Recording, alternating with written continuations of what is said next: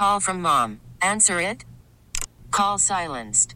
Instacart knows nothing gets between you and the game. That's why they make ordering from your couch easy. Stock up today and get all your groceries for the week delivered in as fast as 30 minutes without missing a minute of the game. You have 47 new voicemails. Download the app to get free delivery on your first 3 orders while supplies last. Minimum $10 per order. Additional terms apply. Presented by T-Mobile, the official wireless partner of Odyssey Sports. With an awesome network and great savings, there's never been a better time to join T-Mobile. Visit your neighborhood store to make the switch today. All right, hour number 2 of our radio program. Quick first 60 minutes. It is the Zach Gelb Show on CBS Sports Radio. Going to see the Toronto Maple Leafs tonight at Madison Square Garden to go up against my New York Hockey Rangers. I saw the Maple Leafs last night. They lost to the Islanders. And you know what's really embarrassing? I think this is just in-stadium behavior. And maybe the NFL forced this down the Islanders' throats. And usually we wouldn't talk about this on a national radio show, but I saw it last night, and I was like, man, this is a hockey story that I think you could relate to in all of sports. Like, I'm okay with good sportsmanship, but there's some moments where teams go out of a way to thank someone. Where usually it's like, okay, someone plays for a season, and then they come on back, and I've seen this in Major League Baseball, they have like a tribute video. And I sit there and I go, isn't even enough highlights for this person to have a tribute video? That used to be a unique honor. That used to be reserved, like a tribute video or asking someone to get off their seats and cheer for someone for really special legendary players. But now the society that we live in, you got to be a good sport about everything. You got to smack everyone on the butt. You play 3 games, now you get a tribute video. So John Tavares, who is now on the Maple Leafs, and we know is their captain, he got his 1,000th career NHL point last night. Now, that's a tremendous accomplishment. It deserves to be honored. But I don't care if this guy scored the most points ever in the history of the NHL. You can't honor him in the Islanders building with an organization that can't stand his guts in front of those fans that hate him because he was once their leader, their guy, their franchise player, and he dragged him along in the free agency process, and he left him. It would almost be as, let's say, LeBron, in the first year removed from leaving Cleveland to go to Miami, he comes back. And remember how intense that booing was of LeBron James? And he had some legendary moment or some big career accomplishment, and you were like, fans, we like to honor LeBron James for scoring this amount of points. And that's what the Islanders did last night. Now, I'm assuming that was forced by the league. I think the Maple Leafs requested it if it was going to happen. And also, I think the goal where he got the 1,000 point came in. It was late in the third period before they ended up losing the game in overtime. But that's crazy to me. Like, Boyle, you're a passionate sports fan, and you happen to be an Islanders fan. You were rubbing elbows and sucking up to their owner, John Ledecky, at the game the other night when he invited you to the game, which is very nice of him and pretty damn cool. You had to be furious last night, where I understand appreciating history and appreciating something that is pretty impressive, but the matter of where it happens is important. And in that building, and it was an Islanders home game, I don't care what the league mandates. I don't care what the Maple Leafs requests.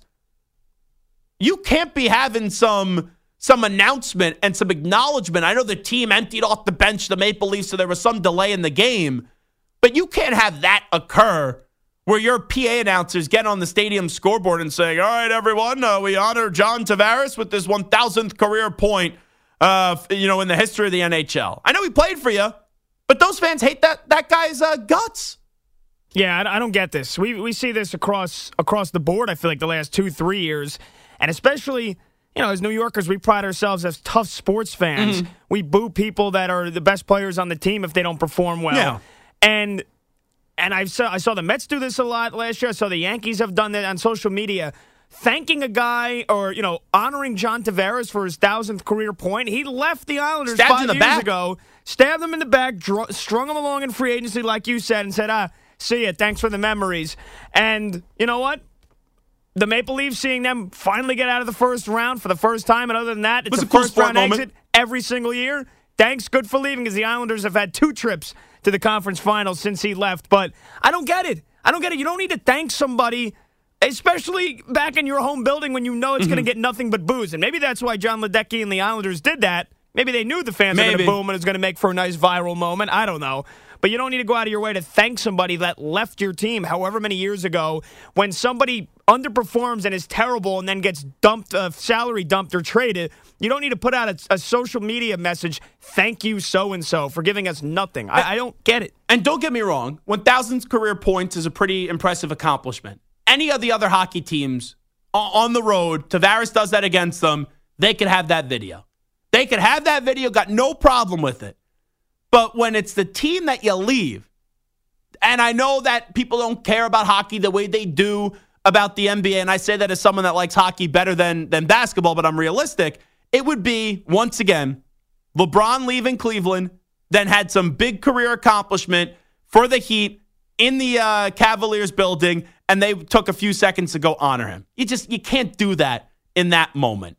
And that was the gripe that I had with it last night. Yeah, no, I totally agree. And luckily the Islanders won the game. Yeah, now they're starting to get hot here. A couple That's of big wins in a row. So don't worry, they're coming again. You and your Rangers, you can go to the game tonight and enjoy your Stanley Cup that the team will win in December. Yeah. Because we know once May and June hits, they won't be there. Yeah, and neither will the Islanders as well, because Boyle likes to walk around the studios and puff out his chest like his team has all these championships. Like, you know, he roots for this great organization. You weren't even like your parents weren't even thinking about, having a little bam chicka wham wham time to create you the last time the Islanders won a Stanley Cup. All right? I was 12 years after the last one. So It is the Zach Gelb Show on CBS Sports Radio. All righty, let's get to a little AFC circle of trust. And it is tough to trust teams in the AFC this year, because there right now is only 2 teams in the NFL that are eliminated from playoff contention. Carolina Panthers and then my crappy New England Patriots. But you look at this right now, if the playoffs were to start today, the Ravens would be the number 1 seed. And then you would have the Dolphins, who are 9-4, hosting the Colts, who are 7-6. You'd have the Chiefs, who are 8-5, hosting the Pittsburgh Steelers, who are 7-6. And you'd have the Jaguars, who are 8-5, hosting the Cleveland Browns. So your 7 playoff quarterbacks right now would be Lamar Jackson, Tua Tagovailoa, Patrick Mahomes, Trevor Lawrence, Joe Flacco, depending on the health, either Kenny Pickett or Mitch Trubisky, and Gardner Minshew. So teams that would not make it right now, that are still in contention: C.J. Stroud and the Texans, Russell Wilson and the Denver Broncos, Jake Browning and the Cincinnati Bengals, and then we could draw the line in the sand with the Buffalo Bills, and after that, with Josh Allen being 7-6. Herbert now done for the season. The Raiders got no chance. The Jets, I know they're 5-8. They got no chance. Tennessee, even though they got a win last night, they have no chance as well, and the Patriots are already eliminated at 3-10. So when we just look in circle of trust in the AFC, like, I have to ask you right now, guys, and we'll do this exercise, because I have my 3 teams. Who are the 3 teams that you would trust the most inside the AFC? I think it is such a difficult question to answer, because you really don't trust any of these teams in the AFC. Objectively, the team I would trust the most is Baltimore. Phenomenal coach, really good defense. Even though I don't love their playmakers with Andrews going down, Zay Flowers done well this year in his rookie year. They have Lamar Jackson, and we know what Lamar Jackson is capable of in the regular season. He only has 1 postseason win, but he's still such a young player. And I think people forget, because we live in this instant result society now, there's been a lot of players in the history of the league that went through some really bad playoff moments before they started to win. Whether that was John Elway, who didn't win a Super Bowl, ended up winning 2 towards the end of his career. Peyton Manning, for years, got destroyed by the Patriots. I remember the 4-interception game that he had, 3 to Ty Law, and 1, I believe it was to Rodney Harrison. There were big choke job and big laying an egg performances by the Sheriff, number 18, before he finally got 1 Super Bowl. And then in his last year of his career, basically got carried as the quarterback of the Denver Broncos with that great defense. So there are quarterbacks where it takes a while before they get to the top of the mountain. And I've used this analogy before with Lamar Jackson. Lamar reminds me a lot like Giannis Antetokounmpo, where Lamar has an MVP, has playoff shortcomings. Giannis had 2 MVPs, had playoff shortcomings, and everyone said, Giannis can't win in Milwaukee. Giannis will never win a championship. And he ended up winning a championship. So I could see that happening with Lamar, and the difference between Lamar and Giannis, and I do think Giannis in his sport is better than what Lamar is in his sport, even though both are extremely successful and awesome talents to watch. Lamar's margin of error is slimmer than Giannis. Because for Giannis, you could lose 3 games in a series and still find a way to advance. In the NFL, this is what makes it so fun in the playoff format, it's 1 game. You win, you move on. You lose, you go home. So right now, from coaching history, defensive history, quarterback history, and then how it's translating into the 2023 season, the Ravens have to be the team that you trust the most in the AFC. And before the year, there were a lot of predictions that the Ravens wouldn't even make the playoffs because we didn't know what this new offense was going to look like and how loaded, right? That was the other take that everyone got wrong. Oh, this AFC, it's going to be the best year that we've ever seen out of the AFC. 10, 11 wins may not even make the playoffs. Right now, when we look at the playoffs, 10 wins may not make the playoffs, but it's not like it's going to be a strong pool of teams with 10 wins where you go, man, Joe Burrow or Aaron Rodgers, I know both are hurt, we're left out of the playoff field. Like, we're looking at the wild card teams right now. Who would have had before the season started? The Browns, the Steelers, and the Colts as your 3 wild card team. That's what it basically is.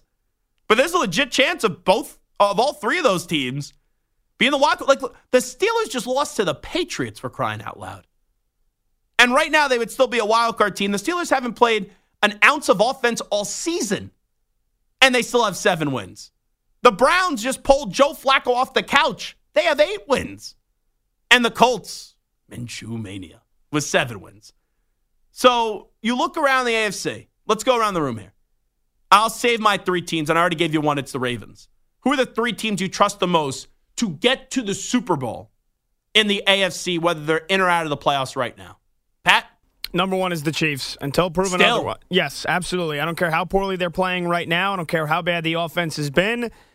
I know that when the chips are on the line and in January, Patrick Mahomes is going to deliver, Travis Kelce is going to deliver, Andy Reid is going to deliver. That on top of the defense. But do we know that about Andy? Because Andy, for a very long time, was not able to win the big games when he was in Philadelphia. And now he's won 2 Super Bowls. Yeah, and he's been to 3 of them. So this current dynamic, him coaching the Kansas City Chiefs, they're there basically every single year.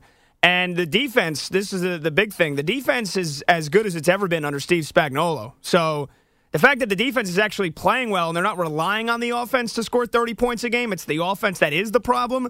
I'm going to trust that they'll figure that out by January. They're the team I trust above else. They're my pick as of now to get to the Super Bowl in the AFC. 2 and 3?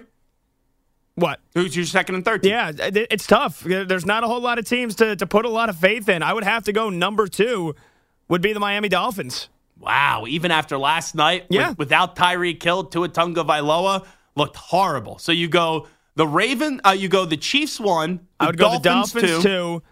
Oh. You're not taking the Ravens? No, I don't trust them. They're 10 and 3. I understand. But they run into they seemingly run into a bad matchup every postseason where it's a team that, can take away Lamar's legs. And in the years past, Lamar's been hurt, so you're relying on him. You're trusting that he stays healthy and that it's not. Sounds like Boyle's a hater. And that's not. I'm not a hater. I have nothing against the Ravens. They just prove every year they're not a real contender. They're a pretender. They're a good regular season team. I would trust the Buffalo Bills more than the Baltimore Ravens. I would put them at 3. Okay, so that's 1, 2, 3. Boyle goes. I still can't believe you kept the Ravens off the list, but you go Chiefs 1, Dolphins 2, and then the Bills 3. Stu, the 3 teams you trust the most in the AFC are? Definitely the Ravens 1. Mm-hmm. Just right now, I trust them the most. 2, I'll still go with the Chiefs just because of Mahomes and Reid. And, Mahomes gets hot, pulls some games out of his backside. I think, he could definitely be – Chiefs could definitely be in the Super Bowl again. 3 is a tough one.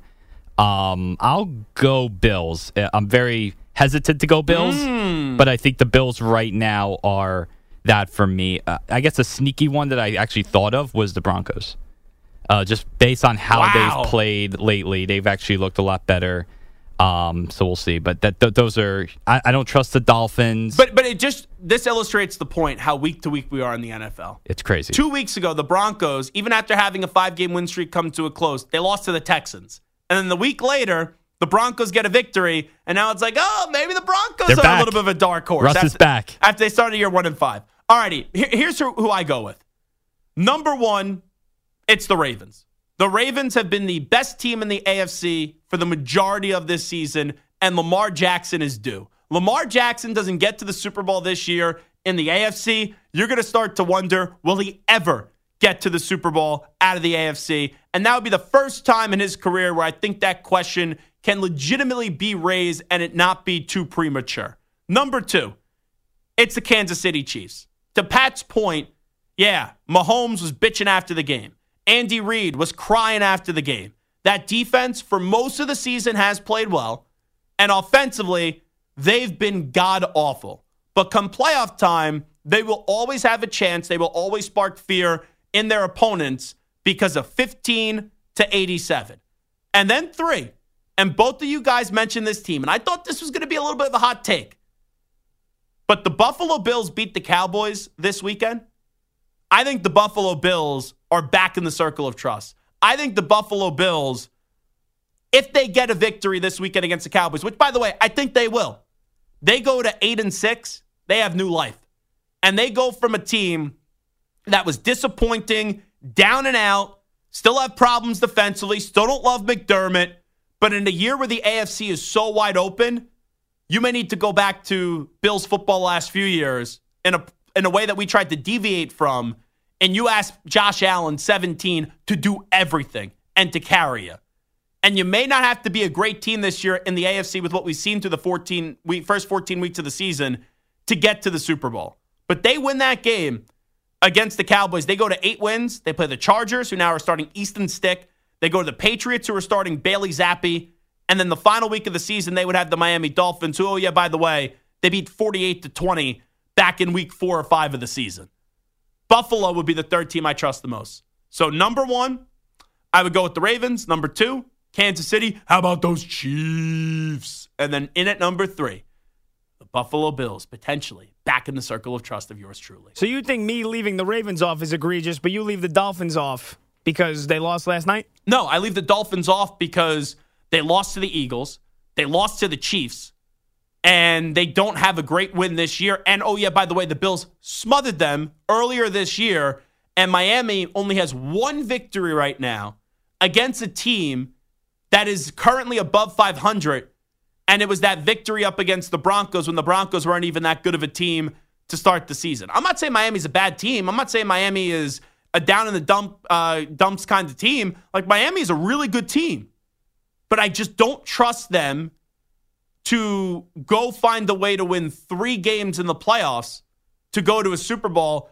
And I would trust the more experienced team, a team that struggled a little bit this year in Buffalo, to maybe get hot towards the end of the season. And it would kind of be fitting if Buffalo got to the Super Bowl this year, because the AFC, it's been tough, maybe outside of the Ravens, really latch on and enjoy a team this year and say that this team's dominant, this team's going to be a force. So what I'm saying is, it wouldn't shock me this year. And it could maybe be, you throw a few dollars down, a few shekels down, and see what happens on a long shot. You got to give me a long shot with all these quarterbacks that are down and Allen's still standing. And we know he has playoff experience, some good moments, some bad moments. I could see them getting hot. I could see them going, who would have thought when the Packers won a Super Bowl as a 6th seed that in the beginning of December, mid-December, they were going to go on this run. But teams that get hot late in the season, then you got to go win 3-4 more games, and the next thing you know, you're holding a shiny Lombardi. Now, from this conversation, whoever gets out of the NFC, cough, cough, the 49ers, cough, cough, the Cowboys, cough, cough, the Eagles, whoever does, you better win the Super Bowl this year.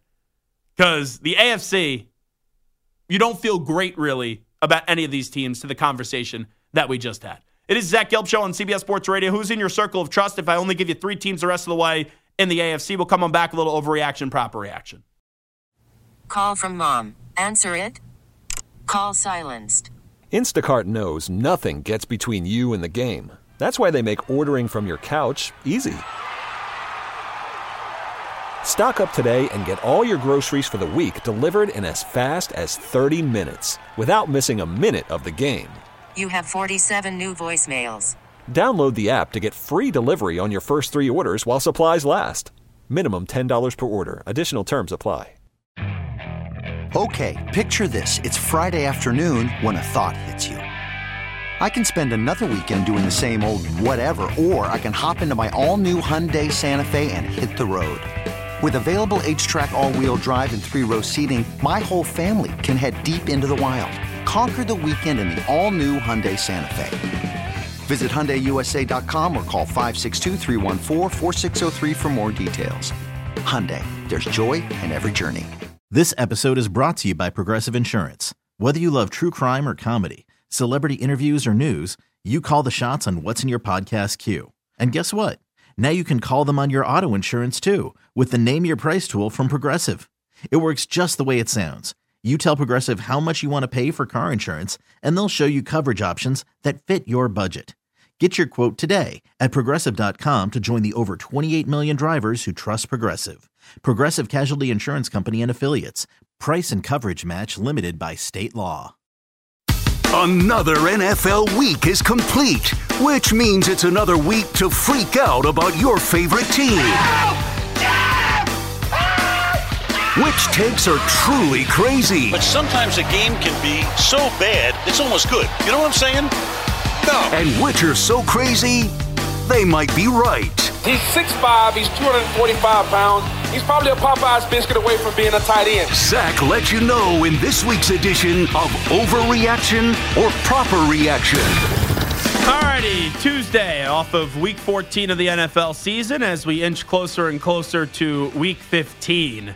And my, oh my, Al Michaels, you know, he's not going to do the playoff game this year for NBC. I think they get like 2 playoff games. That was announced today. It's Noah Eagle, and is it Todd Blackledge, I believe it was, who's going to be doing the game, which they do the Big Ten games, and they're a really good booth. But, man, for Al Michaels, that's unfortunate news for him because, you know, he's a legendary broadcaster, and he still loves to do these games, and one of the best to ever do it. But these Thursday night games, people have been killing his energy, but what has he had to be excited for? And on Thursday, now you get the Chargers with Easton Stick as their starting quarterback, with Justin Herbert getting surgery. He's done for the season.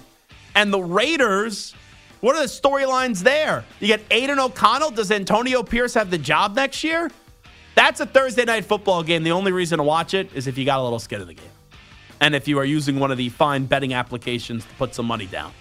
But outside of that, there's no reason to watch this game. I will say this. When he blew that Christian Kirk game-winning touchdown for the Jaguars where he didn't basically said he went out of bounds, that was a bad job. Yeah, but everyone has a snafu here or there. A snafu like that, that's probably the biggest snafu of the year. Yeah, but once you do you believe in miracles? Yes. It doesn't matter what happens after that. So 40 years after that, you can milk and you can, mail in Thursday night broadcast every week. You had a great call, Malcolm Butler, interception in the Super Bowl. This is a creme de la creme broadcaster, but to your overall point, these are such highly coveted jobs. And it's so fun to do this for a living. There's so many announcers, though, that stick around too long. And, yeah, I would agree with you. It's probably time to hang it up. I don't want to be the person that says that, right? Because then people go, oh, you're ungrateful. You don't respect the history of announcing, blah, blah, blah.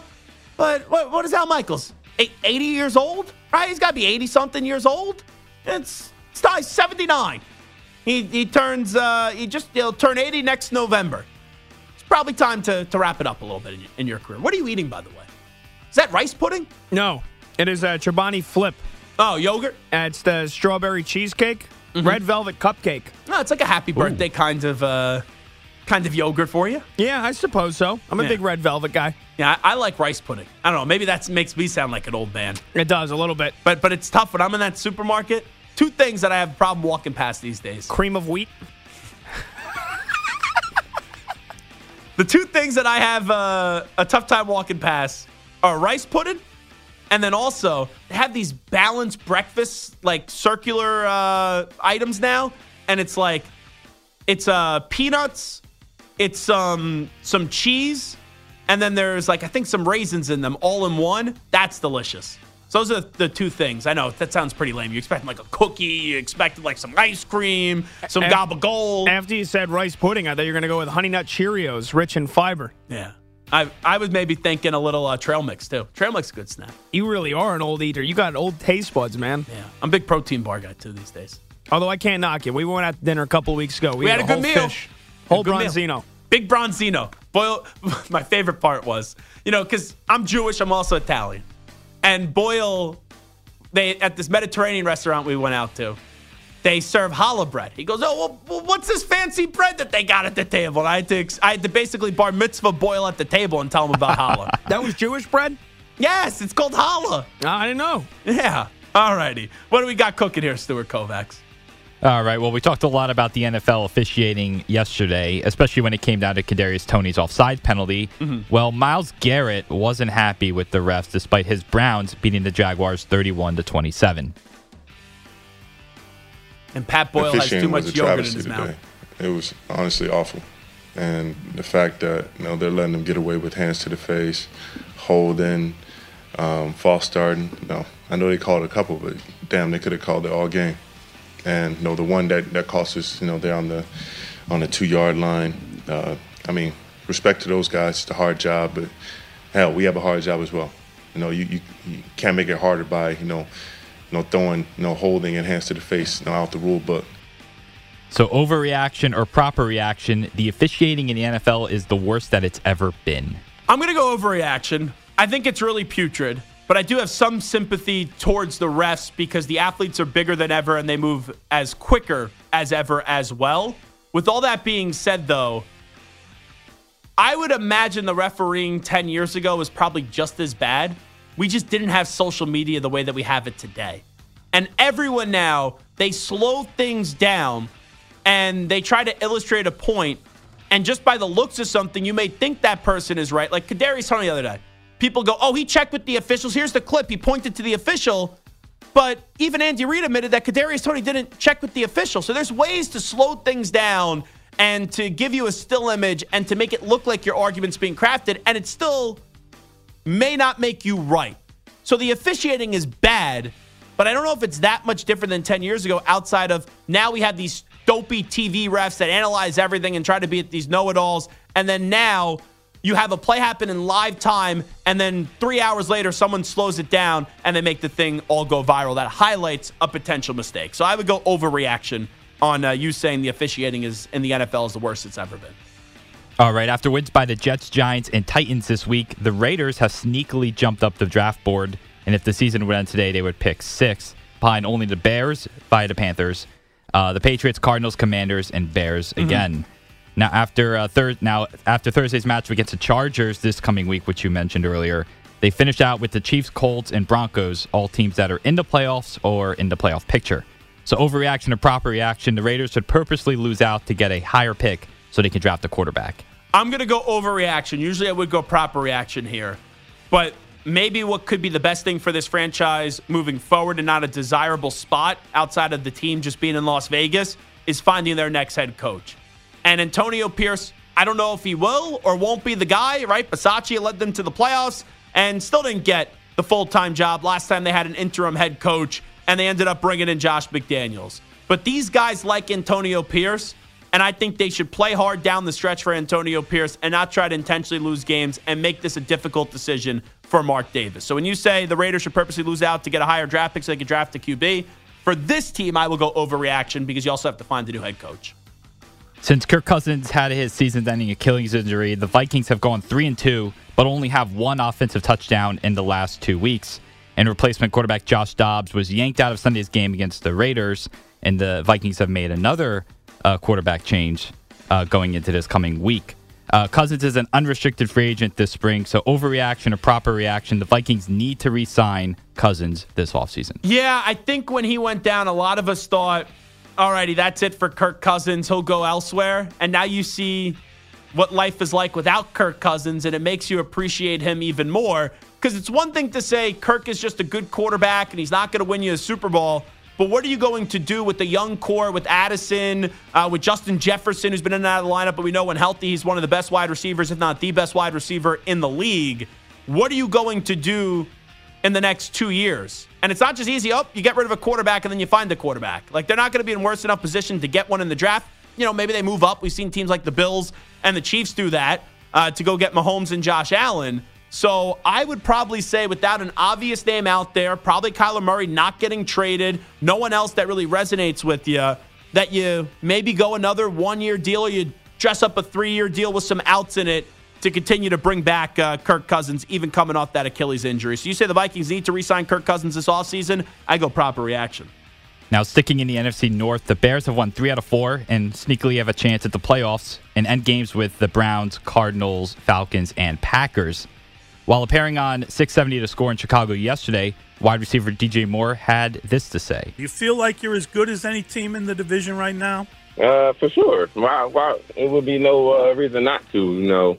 Right now, what are we, 2-3 in the division, I want to say? Mm-hmm. Yeah, because we still got to play the Packers at the end. So, we feel pretty good. And then by then, we hopefully be 3-3 in the division. And like I said, our plan is to win out. We're just going to take it one game at a time, and hopefully the chips fall where we want to on the side of being 9-8 at the end of the season and making that run. So overreaction or proper reaction, the Bears are as good as the Lions, Packers, and Vikings. So they've split in recent weeks with the Detroit Lions. They have also split with the Minnesota Vikings, and they lost to Green Bay back in week 1. As DJ Moore said, they have Green Bay the final week of the season, and they play Cleveland, Arizona, and Atlanta. So not a terrible schedule, but Cleveland's solid team. Arizona stinks, but Kyler Murray's giving them a little life. Falcons are up and down, and the Packers are up and down.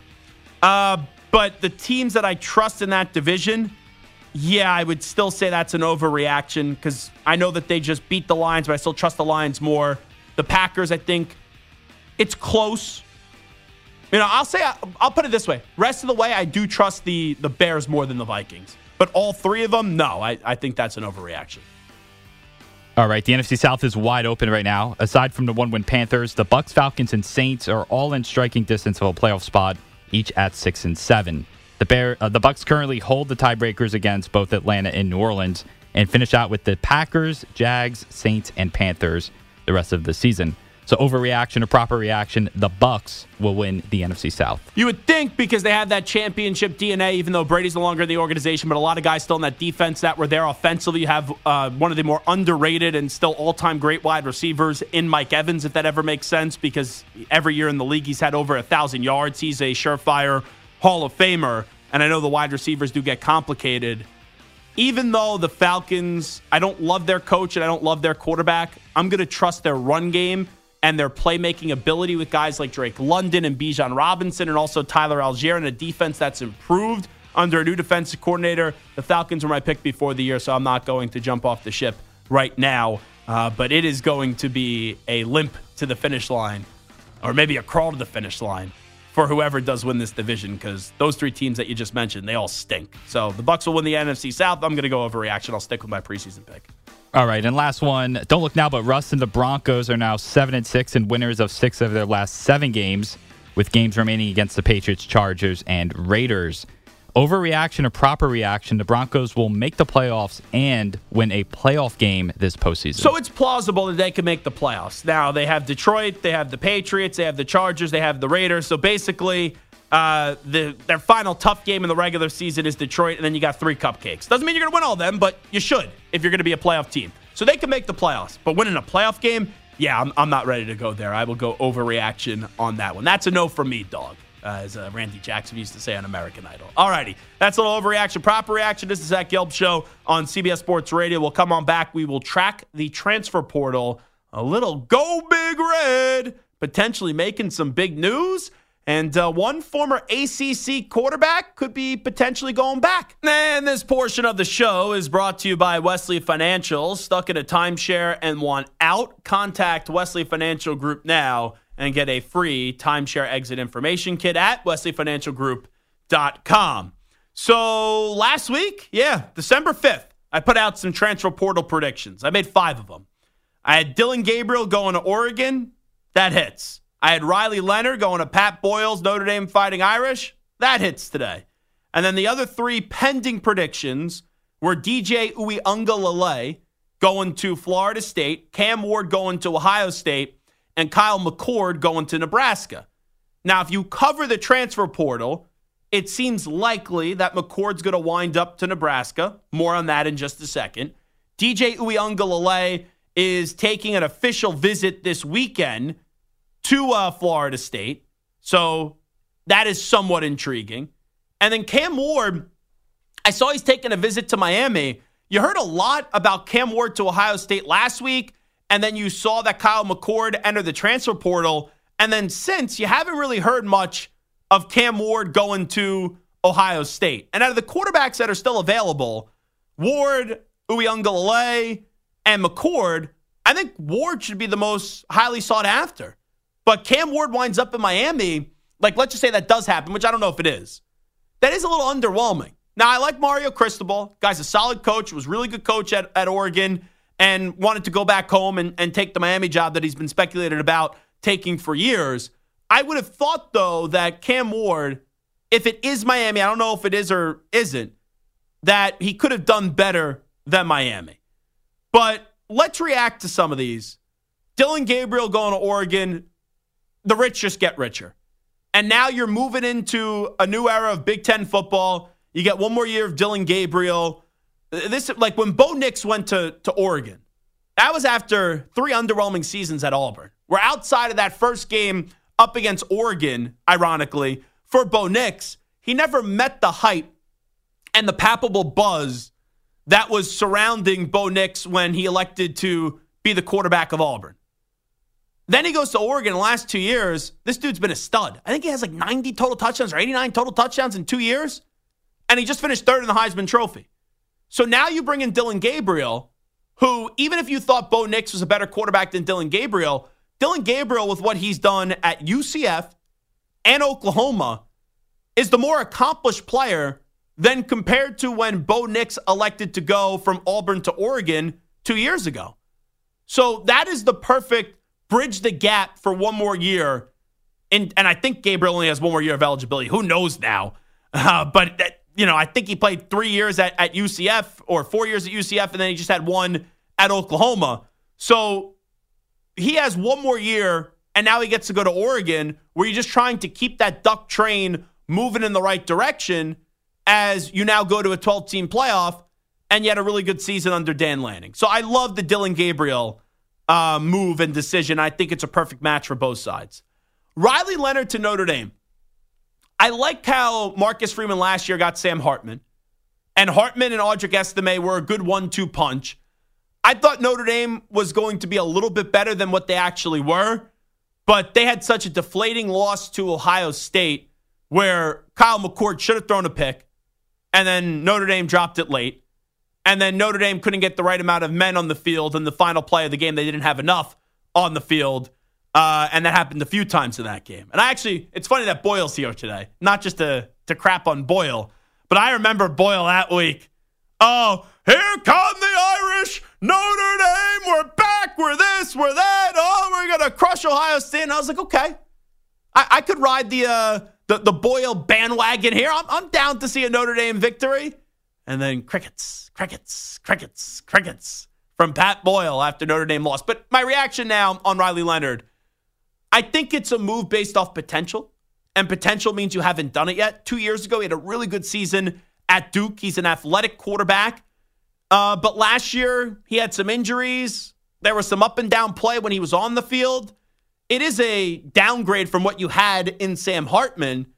But if he could get back to that 2022 version of Riley Leonard, it's someone that, it's better than doing nothing for Notre Dame and just keeping whatever you had on the roster. And it's someone that I think you could, you're buying right now at not the greatest point for Riley Leonard, but maybe at the end of this year, he does impress you and gets back in a healthy version back to 2022, Boyle. Yeah. I mean, they're going to have to beef up the offensive line. They're going to have another left tackle, Joe Alt, who's an absolute stud. Their line was incredible. Going to go top 10 in the NFL draft, so they've got to beef up the offensive line. The defense has to be the defense from, the Ohio State game and those last couple of games. Yeah.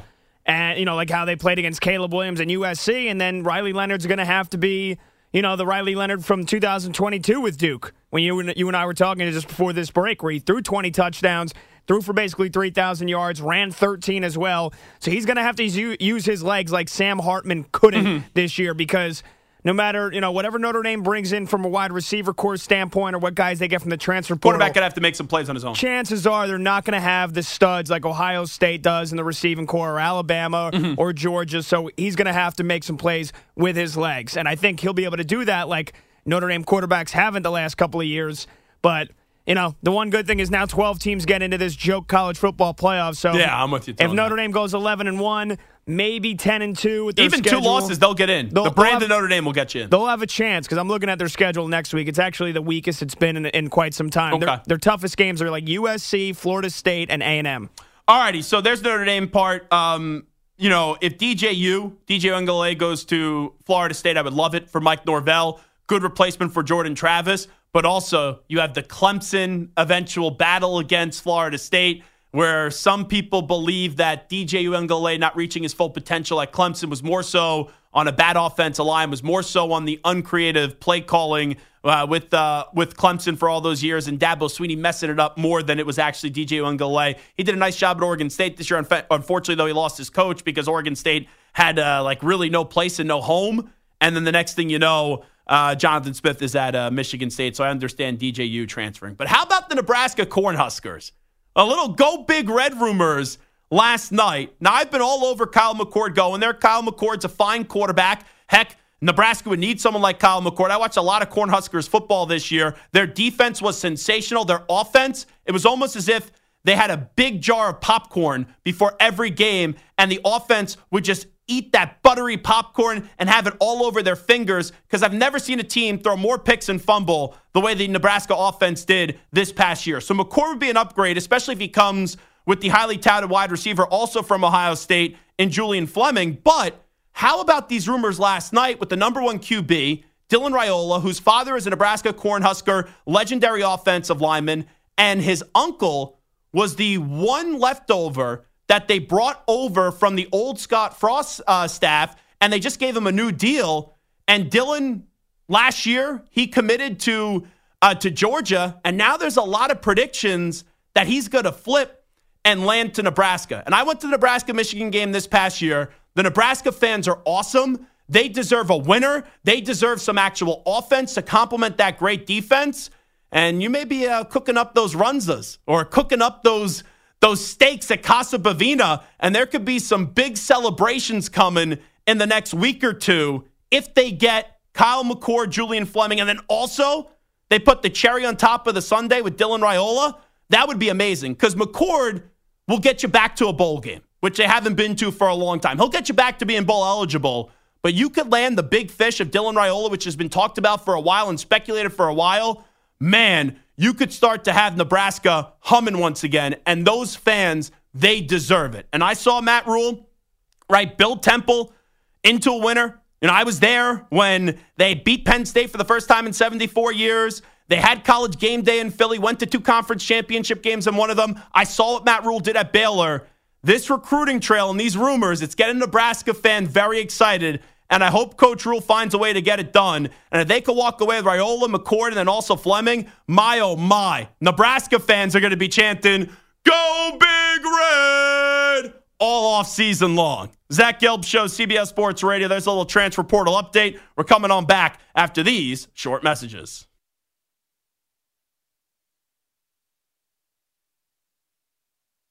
This episode is brought to you by Progressive Insurance. Whether you love true crime or comedy, celebrity interviews or news, you call the shots on what's in your podcast queue. And guess what? Now you can call them on your auto insurance too, with the Name Your Price tool from Progressive. It works just the way it sounds. You tell Progressive how much you want to pay for car insurance, and they'll show you coverage options that fit your budget. Get your quote today at Progressive.com to join the over 28 million drivers who trust Progressive. Progressive Casualty Insurance Company and Affiliates. Price and coverage match limited by state law. You could spend the weekend doing the same old whatever, or you could conquer the weekend in the all-new Hyundai Santa Fe. Visit HyundaiUSA.com for more details. Hyundai, there's joy in every journey. Hey, Rob Bradford here. I have set out on a mission with my good friends at FanDuel to prove what I have known for some time. Baseball isn't boring. Now I have a daily podcast to prove it with some of the most notable people in the baseball world, screaming baseball isn't boring from the mountaintops, or at least agreeing to come on our show. Players, managers, GMs, and yes, even the commissioner of baseball, Rob Manfred. It has been a constant wave of baseball's most powerful voices. So join the revolution. Subscribe and soak in Baseball Isn't Boring. Listen on your Odyssey app or wherever you get your podcasts. You'll be glad you did.